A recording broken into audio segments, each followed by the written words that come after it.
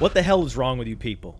You do yourself a disservice stating with definitive certainty that 23-year-old players can't break out. Why would you say that? And say it with such conviction. How can anyone have conviction that a 23-year-old player can't break out? Why the lack of patience? Why? Kenny Galladay's 23 years old and he's a rookie. Cooper Kupp's 23 years old and he's a rookie.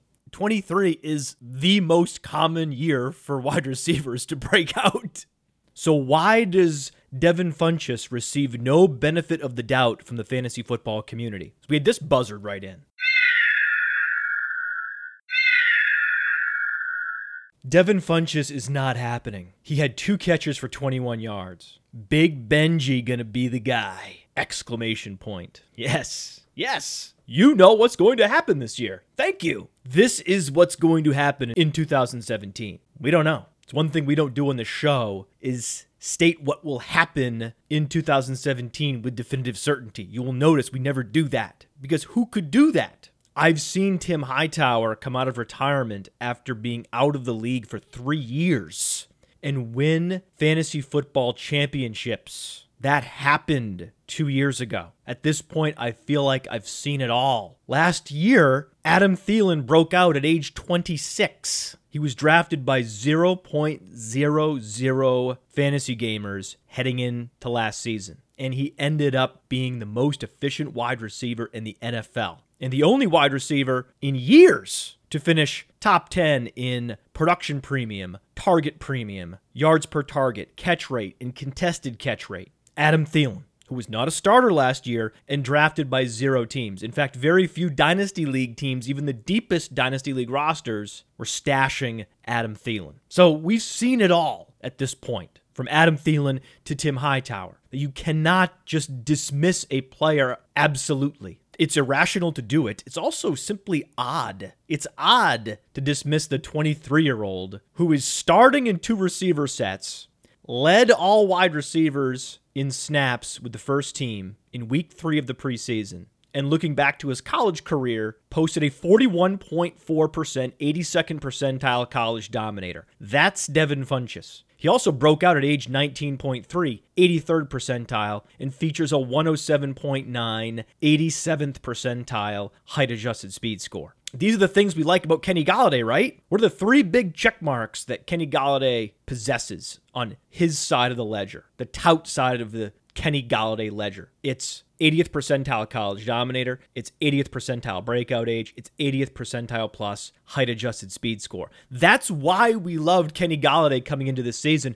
and it's why we think Devin Funchess is a sleeper, one of the top sleepers in the draft, and not someone you should be dismissing. When you definitively say there's no possible way that Devin Funchess can break out when he's scheduled to start, it's quintessential sports ignorance. Ignorance and arrogance. Arrogant ignorance. Ignorant arrogance. But go ahead. Just cross Devin Funchess off your list in Dynasty and make a bold, baseless claim on social media that he can't possibly be fantasy relevant. Why? Because I said so. Because that's ultimately what it boils down to. There's no evidence to suggest that Devin Funchess can't break out this season. 0! What's wrong with you people? You're just assholes. You want these players to fail. I don't know why. So many of you want so many players to fail. I want a single player to fail. Cooper Kupp. That's it. From Tavon Austin to Kevin White, Laquan Treadwell, Zay Jones, I want to see these players succeed. They are playing blood sport. I respect them, and I want them to have successful careers, with the exception of Cooper Kupp. Cooper Kupp can just go away. Get away from me. Scoring touchdowns on broken coverage in preseason. People think that's impressive. Joke. Good luck competing with Sammy Watkins for targets this season, Coop. Think about Zay Jones. I'm not sure Zay Jones is better than Andre Holmes. Are you? How could you be? We haven't seen Zay Jones play a snap at the NFL level. And when we watched Zay Jones play in college, he couldn't come out as a sophomore. He couldn't come out as a junior because the production wasn't there. We had to wait until his senior season for him to post a college dominator above the 50th percentile, and even then, it was only 37.1%, 72nd percentile, with a 11.1 yards per reception, 7th percentile. So he broke out late, wasn't exceptionally dominant when you look at his production in the context of the ECU air raid offense. ECU as a whole was putting up video game numbers, as was Zay Jones, but Zay Jones wasn't scoring any touchdowns, even though he commanded a significant red zone target share, as Matthew Friedman explained on last week's podcast. And on that podcast, Matthew Friedman also identified Andre Holmes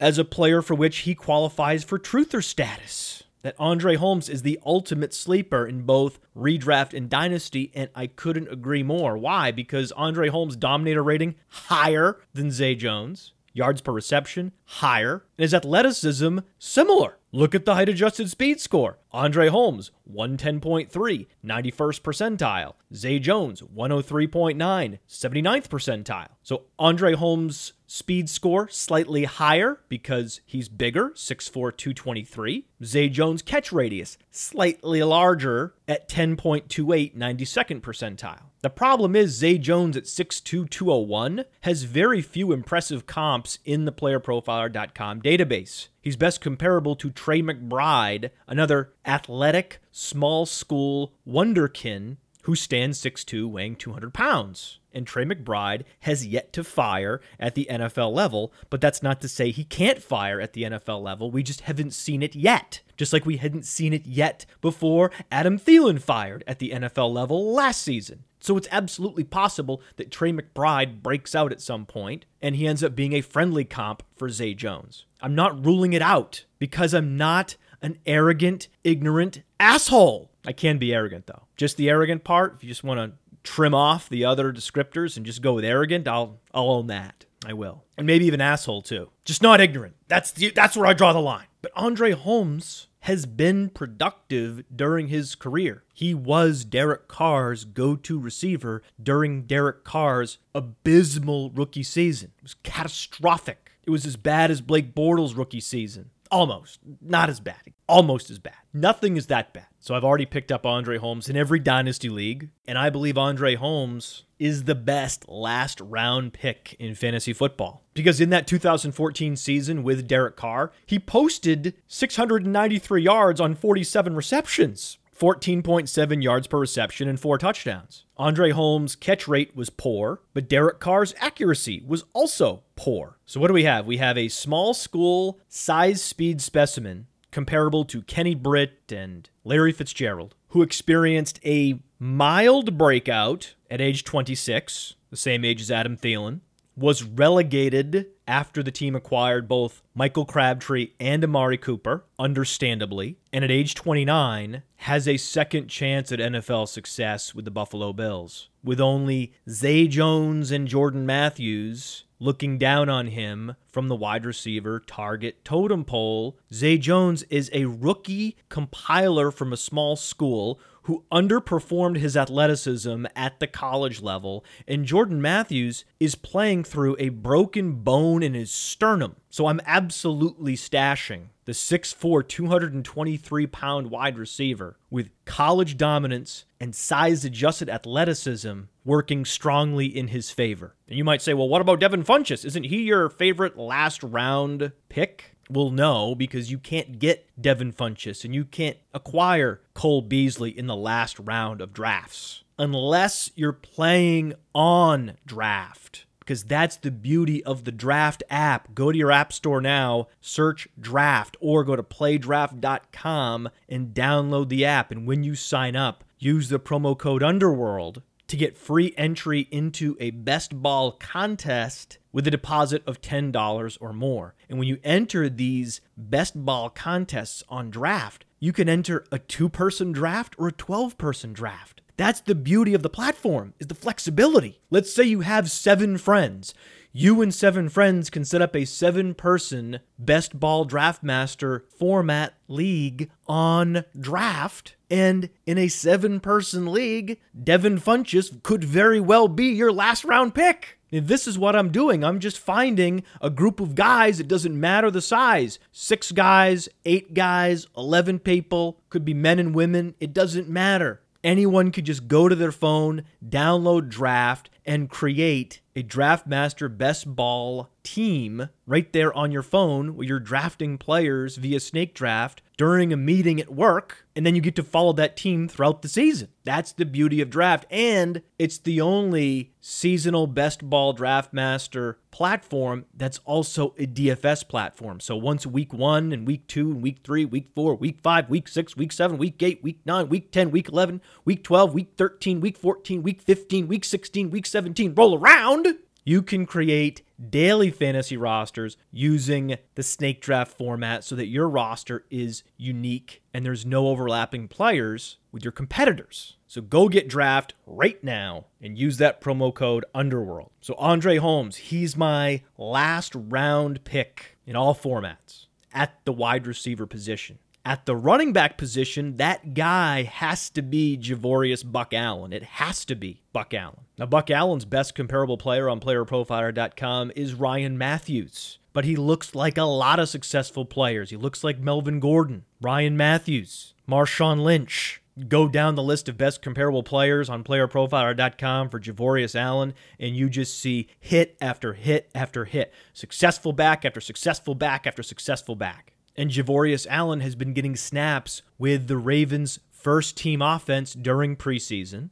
In those games, he's been more effective than Terrence West. And Danny Woodhead hasn't been playing because he has a pulled hamstring. Why? Because the Podfather touted him. And if the Podfather touted him, he will definitely get hurt absolutely every time the Podfather curse is a thing. So if Danny Woodhead can't play in week 1, the Ravens' satellite back would be Javorius Allen. And we're not sure how long Terrence West can hold off Javorius Allen. It could be week 2 that the Ravens announce the starting running back, the primary back between the tackles, the early down guy, is now Javorius Allen. It's very easy to imagine that in your mind's eye, that scenario playing out. So we would love to see a big back with an all-purpose skill set get an opportunity. That's all we want, to see the guy with the 105.0 76th percentile speed score, the guy with the above-average college dominator, the 11.7% college target share, 81st percentile, who at one point in 2015 was a top 5 running back. He averaged over 16 fantasy points per game after being named the starter in week 11. Think about that. Why? How? I don't remember this. I have to go look this up. There's no way Matt Kelly's telling the truth. You're so full of shit, Fantasy Mansion. The Podfather is lying to me. No. Go to PlayerProfiler.com, click on the Game Log tab, click on 2015, scroll down, and you'll see a 35-point game from Javorius Buck Allen. In that game, he logged 12 receptions. How did Javorius Allen log 12 receptions on 13 targets? Explain this to me. We can go back to college and see that he was a fantastic receiver at USC, and then he's being fed the ball in the passing game at the professional level. We have no choice but to conclude that Javorius Allen is a fantastic route runner with great hands. That's what the numbers indicate. So what am I missing with Javorius Allen? Well, you're missing nothing. Nothing. When you look at the metrics from that 2015 season, yards per touch, 4.7. His juke rate wasn't overly impressive, 20%, but with a 38% opportunity share, 45th in the league, he posted 45 receptions, top 12 in the NFL. So you could argue he's one of the best receiving backs in the league, one of the few satellite backs over 220 pounds that can be as effective as a Theo Riddick or a Duke Johnson in the passing game. That is impressive. That trait is much more impressive than any trait that Terrence West brings to the table, or that many backs bring to the table. It's more impressive than any trait that Jordan Howard brings to the table, for example. But the Buzzards love to remind me of my Jordan Howard failed take last season because I was touting Buck Allen instead of Jordan Howard in the 12th, 13th, and 14th rounds of 2016. So the Buzzards love reminding me of this, that I was wrong about Jordan Howard and Javorius Allen last season. It was a massive fail recommending drafting Javorius Allen over Jordan Howard. And that's true. That's true. My Jordan Howard projection from last season was a failure. My Javorius Allen projection from last season was a failure. And the Buzzards also love to remind me that I was touting Jeremy Langford over Jordan Howard. Well, no, that's not true. I was never touting Jeremy Langford. I said it's too soon to make a definitive judgment on what Jeremy Langford is. You can't be certain whether or not he will be an NFL success. He hasn't played enough snaps. That was my argument. I did not say, here are the reasons why I think Jeremy Langford's a fantastic running back. No, of course not.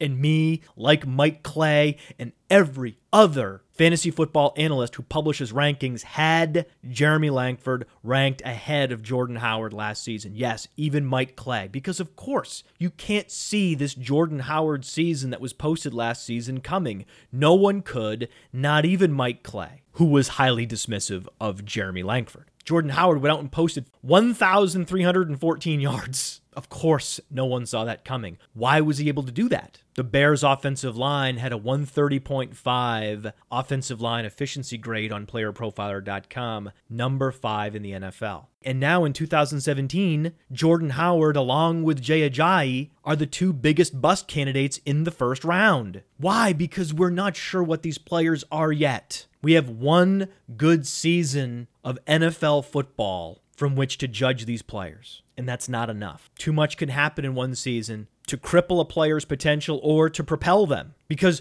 the running back position is highly interdependent. It's dependent on the supporting cast, and it's depending on the coaches. Last year, Javorius Allen was betrayed by his coaches. They simply refused to play him. So, of course, he can't accrue fantasy points if he's not getting snaps. That's not necessarily an indictment of his ability. It may be politics. We don't know. One lost season is not enough reason to dismiss a player. That's why we continue to tout Javorius Allen the following season, even after he produced very little in 2016. That's the humble, rational approach. It lacks emotion. It's clinical. We step back and we say, we know our Javorius Allen projection was way off in 2016, but that's not going to influence our projections and our analysis heading into 2017. Just like we refused to overcorrect on Jordan Howard because it was Jordan Howard's supporting cast, specifically his offensive line, that propelled him last season. If Jordan Howard had to sidestep defenders in the backfield on a regular basis, how many yards do you think Jordan Howard would have ran for last year? I have no idea. He may not have reached 1,000 yards without that offensive line. We don't know. We don't know how many fantasy points per game Javorius Allen would have scored had he and Jordan Howard switched places in 2016. If I were starting a franchise today, I would take Javorius Allen before selecting Jordan Howard. Because when you zoom out and you just look at the two players' respective profiles, Javorius Allen is a faster, more agile, and explosive runner who's also a fantastic pass catcher, where Jordan Howard is less athletic and a non-factor in the passing game. I mean, Jordan Howard posted a 72% opportunity share last season, 7th in the league, and only 29 receptions. Remember, in 2015, Javorius Allen posted 45 receptions as a part-time player. That's why I would select Javorius Allen over Jordan Howard if I were starting a franchise today.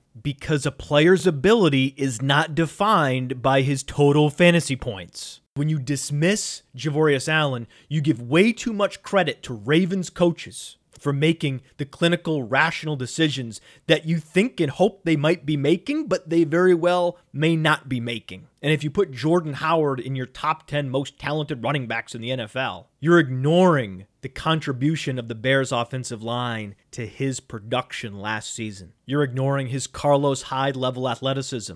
You're ignoring Jordan Howard's lackluster college career. And we don't do that. We zoom out. That's why we're drafting Javorius Allen in the final rounds of all leagues this season. You might ask, well, what about Chris Carson? Well, Chris Carson's interesting because Chris Carson's getting first-team carries for now. Why is he getting first-team carries? We don't know. Is it because of ability or politics? We don't know. You don't know what conversations are going on in the head coach's office when deciding who's getting snaps when during preseason. You don't know. Are they trying to send a message to the team? Are they trying to motivate Eddie Lacy? You have no idea what their purpose is. When you look at the Chris Carson profile, it's unimpressive. He has a great burst score, 127.9, 88th percentile. But that's the least predictive metric on the running back's workout metrics profile. It's burst score and bench press. Those are the least predictive of the athleticism measurements for running backs. The agility score, much more predictive, and it's 1179, 10th percentile. And his college dominator fell below 20%. Is that because he was used mostly out of the backfield? Is he a great pass catcher? No. College target share, 4.6%, 18th percentile. So he was not accumulating significant production. He was not catching a significant number of passes. He does not have the athleticism measurables we look for. So why is anyone aggressively acquiring Chris Carson right now? I don't know. Of course, I've acquired him in a handful of dynasty leagues with deep benches and taxi squads when I could acquire him at no cost or for $10 out of a $1,000 budget, acquiring him while everyone else is asleep. That's the only way I acquire Chris Carson. Everyone else, literally 11 other owners, have to be asleep for me to acquire Chris Carson. His best comparable player on PlayerProfiler.com is Brandon Wilds. And Brandon Wilds is in a better situation. Brandon Wilds is the number 3 running back on the Jets. The number 3 running back on the Jets has a less steep depth chart to climb than the number 4 running back on the Seattle Seahawks. Come on. Give me Brandon Wilds all day. But there's no buzz about Brandon Wilds. No one's talking about him in the media. The beat reporters haven't heard any rumors about him getting extra snaps with the first team unit.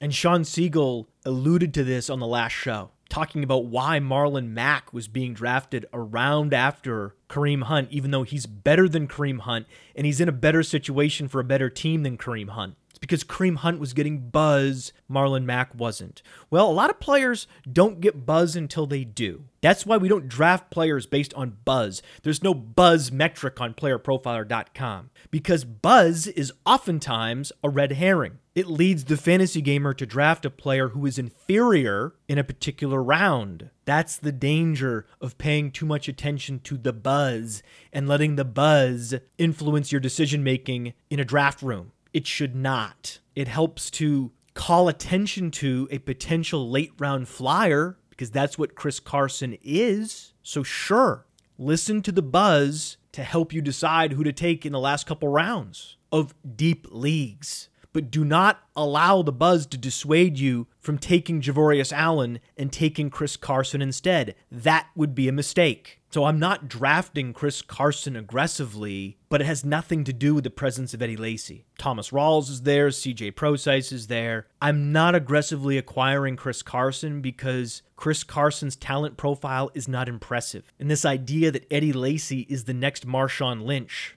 is a fallacy because the parallels are striking. On the surface, the parallels are striking. Marshawn Lynch spent 4 years in Buffalo before making his way to Seattle. Eddie Lacy spent 4 years in Green Bay before making his way to Seattle. Both players were highly touted out of college. Marshawn Lynch was a first-round pick. Eddie Lacy was a second-round pick. Both players flamed out with the team that drafted them and then experienced a career renaissance with the Seattle Seahawks. Those are the parallels. But that's where the parallels end because we know for certain now, we've seen enough years and enough snaps and enough reps and touches from Marshawn Lynch to know that once upon a time, he was an elite running back. He was exceptionally talented. We can't say the same for Eddie Lacy. We have not seen enough from Eddie Lacy.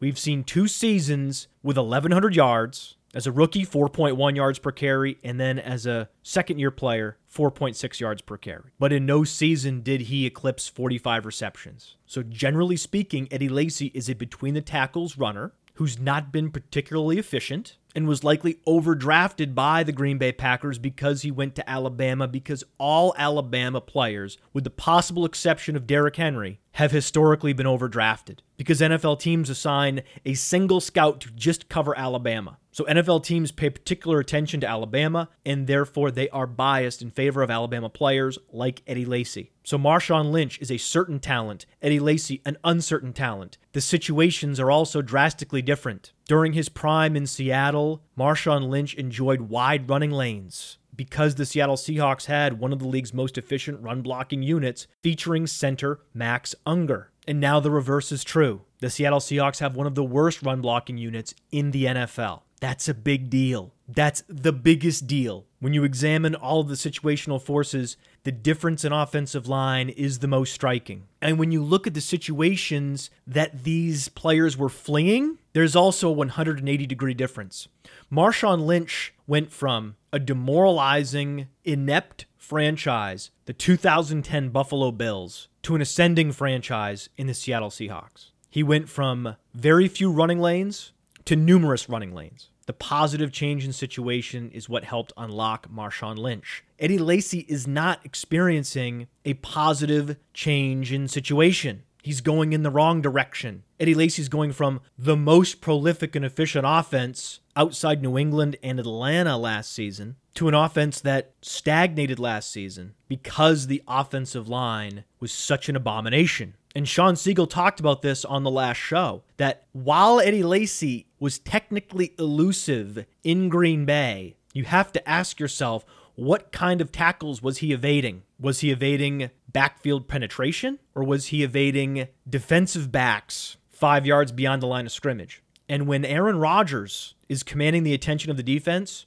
has the defense on its heels, Eddie Lacy can spring 5 to 10 yards into the underbelly of a defense and at 250 pounds, truck defensive backs. When a 250-pound player has all of his momentum moving forward, it's not particularly difficult to evade a defensive back's attempted tackle by either breaking the tackle or skirting around it because you have all of your momentum. The problem Eddie Lacy has is gathering momentum. When you're going to get hit in the backfield in Seattle with no momentum, it will be much more difficult to evade those tackles. Not all evaded tackles are created equal. And I believe the only running back equipped to evade the backfield penetration that will plague the Seattle Seahawks this year is CJ Prosise. Whether or not the Seattle Seahawks come to this conclusion is unknown. The Baltimore Ravens thought Terrence West gave them a better chance to win than Javorius Allen last year incorrectly. The Seattle Seahawks may believe that Eddie Lacy and Thomas Rawls and Chris Carson give their team a better chance to win on any given down and distance than CJ Prosise, and they would be wrong. Coaches are wrong every Sunday. And anyone that believes that Eddie Lacy is the second coming of Marshawn Lynch in Seattle is also wrong. But I'm not drafting CJ Prosise. I can't draft him for a couple reasons. Number one, his role is ambiguous, and the coaches are giving us no indication that they plan to play him significant snaps to give him a significant opportunity share. So CJ Prosise would be a player I would love to acquire at the end of a draft, but not in the middle of a draft. And he's also injured. I avoid drafting players who are injured in preseason. Why? Because why not? You're not forced to draft injured players. Every time you draft a player who is injured, you have to rationalize away the injury. Hope for the best. There's no need to do that. Just don't draft them. That's why I'm not drafting Odell Beckham Jr. I'll be drafting AJ Green and let someone else deal with the aggravation of owning Odell Beckham Jr. Because it looks like we're going to be having a conversation a year from now, rationalizing away Odell Beckham Jr.'s missed expectations in 2017. And the reason will be, he was playing hurt. You can't diminish Odell Beckham Jr.'s ability based on his 2017 performance because he was playing hurt last season. That will be the narrative in 2018. So why are you drafting a player where that narrative has already been written the following year? Every player in that Giants receiving core is hurt. Sprained ankles for Sterling Shepard and Odell Beckham, a sprained shoulder for Brandon Marshall. The only healthy New York Giant wide receiver, Roger Lewis. You don't need to draft Roger Lewis and redraft. You can monitor him and pick him up if he commands a significant target share in week 1. I will be if that happens. But I'm getting out ahead of it in Dynasty and stashing him on the taxi squad because 33.8% dominator rating with a 16.6 78th percentile college yards per reception. He looks like Willie Snead and Robert Woods, other productive wide receivers that took a couple years before they made fantasy-relevant contributions at the NFL level. Roger Lewis's talent profile is on par with Sterling Shepard's, so that's a player I'm stashing. But I could be wrong. Just like I was wrong about Jordan Howard last year, and that's okay, because there is no infallible fantasy analyst. Well, let me clarify. There is no infallible fantasy analyst that gives concrete opinions, because it's been pointed out to me that Mike Clay predicted Jeremy Langford's downfall last year. Yeah, I know. But the funny thing about Mike Clay's timeline is it's largely devoid of conviction. The people that love this show love the conviction. It's also the reason why people don't like this show. They think I have too much conviction. Who are these people that listen to a show and think, yeah, that guy just has too much conviction? We need more wishy-washy takes. But that's what makes this show different. The utter lack of wishy-washy takes, because when you go to Twitter and you look up any given fantasy analyst, in this case Mike Clay, what you get are wishy-washy takes. You can't pin them down to an incorrect opinion, to a failed projection, because there is no concrete analysis. Their positions are not stated clearly. They're cloaked in caveats. They're couched. Marquez Wilson was recently released from the New York Jets. The New York Jets released Marquez Wilson on August 25th. The least talented receiving corps in the league decided they didn't need Marquez Wilson. And so at age 25, with 7th round draft capital, Marquez Wilson is a street free agent, having already been cut by the team with by far and away the least talent at the wide receiver position. Marquez Wilson's career is definitively over. Certain. 100% over. No exceptions. No possibility of a Tim Hightower comeback. He can never be Adam Thielen. This we know with definitive certainty. So very few things we can state with definitive certainty. This is the one thing we can state with definitive certainty. And yet, Mike Clay cannot. He writes on Twitter, might be it for Wilson. Might be it, Mike. Might be it. It might be it. You can't even state a definitive opinion about Marquez Wilson after he's cut from the Jets? You still have to couch it just in case someone tries to say you were wrong? It's okay if you're wrong. It's fantasy football, for Christ's sake. I'm proudly wrong when I'm wrong, because being wrong indicates that I publicly stated a crystal clear opinion of a player, and I did it fearlessly. I'm not cloaking every position with ifs and mights. Should call it a Mike Clay might. Might be it for Wilson. You think? I mean, what's the value of that tweet? It's not helpful. And this isn't a Mike Clay problem. He just exemplifies this disease that plagues the fantasy football industry. So many that have built a career on something as silly as fantasy football, a game that's a proxy for yet another game, are surprisingly earnest and fearful with their public statements. It is a disease that has no cure. Fantasy football fear. The fearful analysis. If there's one thing that we do on this show, it's deliver information fearlessly. And we're the only ones. Because you could say, oh, well, Christopher Harris does an independent podcast. He's beholden to no one. He gives fearless opinions, but that's not true. Just because you're pretentious does not mean you're fearless. But Christopher Harris is not afraid to call me names on his show and on social media, because after I posted a tweet where I implied that drafting Corey Davis before Eric Decker and Rashard Matthews was a head-scratcher, Christopher Harris was indignant. He called me an idiot. He called me a knucklehead. And he referred to playerprofiler.com as whatever ridiculous crap he peddles. That knucklehead. He, the pronoun, never using my name, not once on his show. Why is that? Because he's scared. Why is he scared? Because he's afraid if he calls me out by name, that he will lose traffic and listeners to the Podfather. That's when you see the Weasley boorish name calling. It's the behavior of someone who is tilting and afraid. If you are going to criticize me or criticize this show, don't be a coward. Call me by name. Say my name. Say it. Because on the flip side, I've never called Christopher Harris a derogatory name. I always call him by his full name, Christopher Harris, because I'm secure in my position at the top of the food chain. I am the apex predator in this business. I drink your milkshake, not vice versa. That's why our listenership climbs with every single show. It has for years. Why? Because I am unafraid and self-assured. I'm not posing as a self-assured person. I started playerprofiler.com so I would never have to bend the knee to anyone. You work for ESPN? I don't care.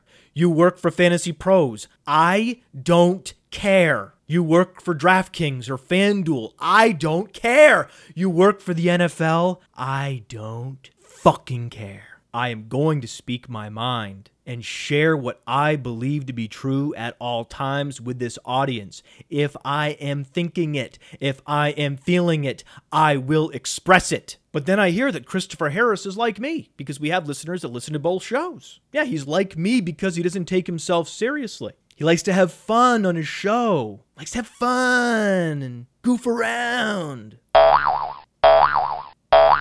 Except when I had him on my show, he was not fun. He did not goof around. In fact, at one point I had to say, "Down, boy," because he called me disingenuous in a serious tone. On my show, he took himself very seriously. I couldn't even have fun with him in the outtakes, and I have fun with everyone in the outtakes. Matt, I'd love to participate in your shenanigans off the air, but I take this very seriously. This is my profession. He was not fun to talk to. In fact, I can't think of a show in which I had less fun than when Christopher Harris came on this show and spoke words for over an hour while saying exactly nothing. But he does do one of the two key pillars of this show. So the Christopher Harris podcast, Harris Football, go subscribe to it on iTunes because I'm not afraid of him. His show does one important thing a lot of shows do not do. It's one of the key components of this show. We point out the inconsistencies and baseless narratives weaved by mainstream sports media. That's one pillar, but he's missing the second pillar, the more difficult pillar,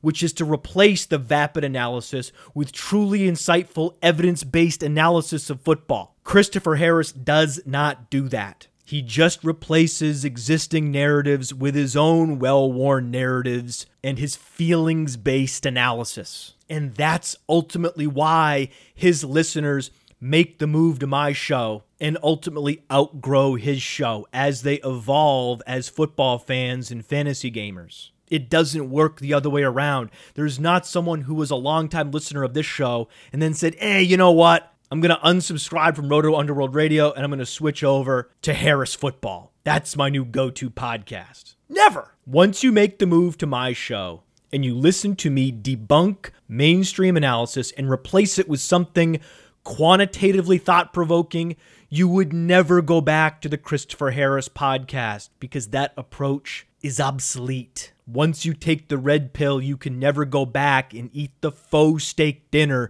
that Christopher Harris claims to serve ever again. And Christopher Harris knows this.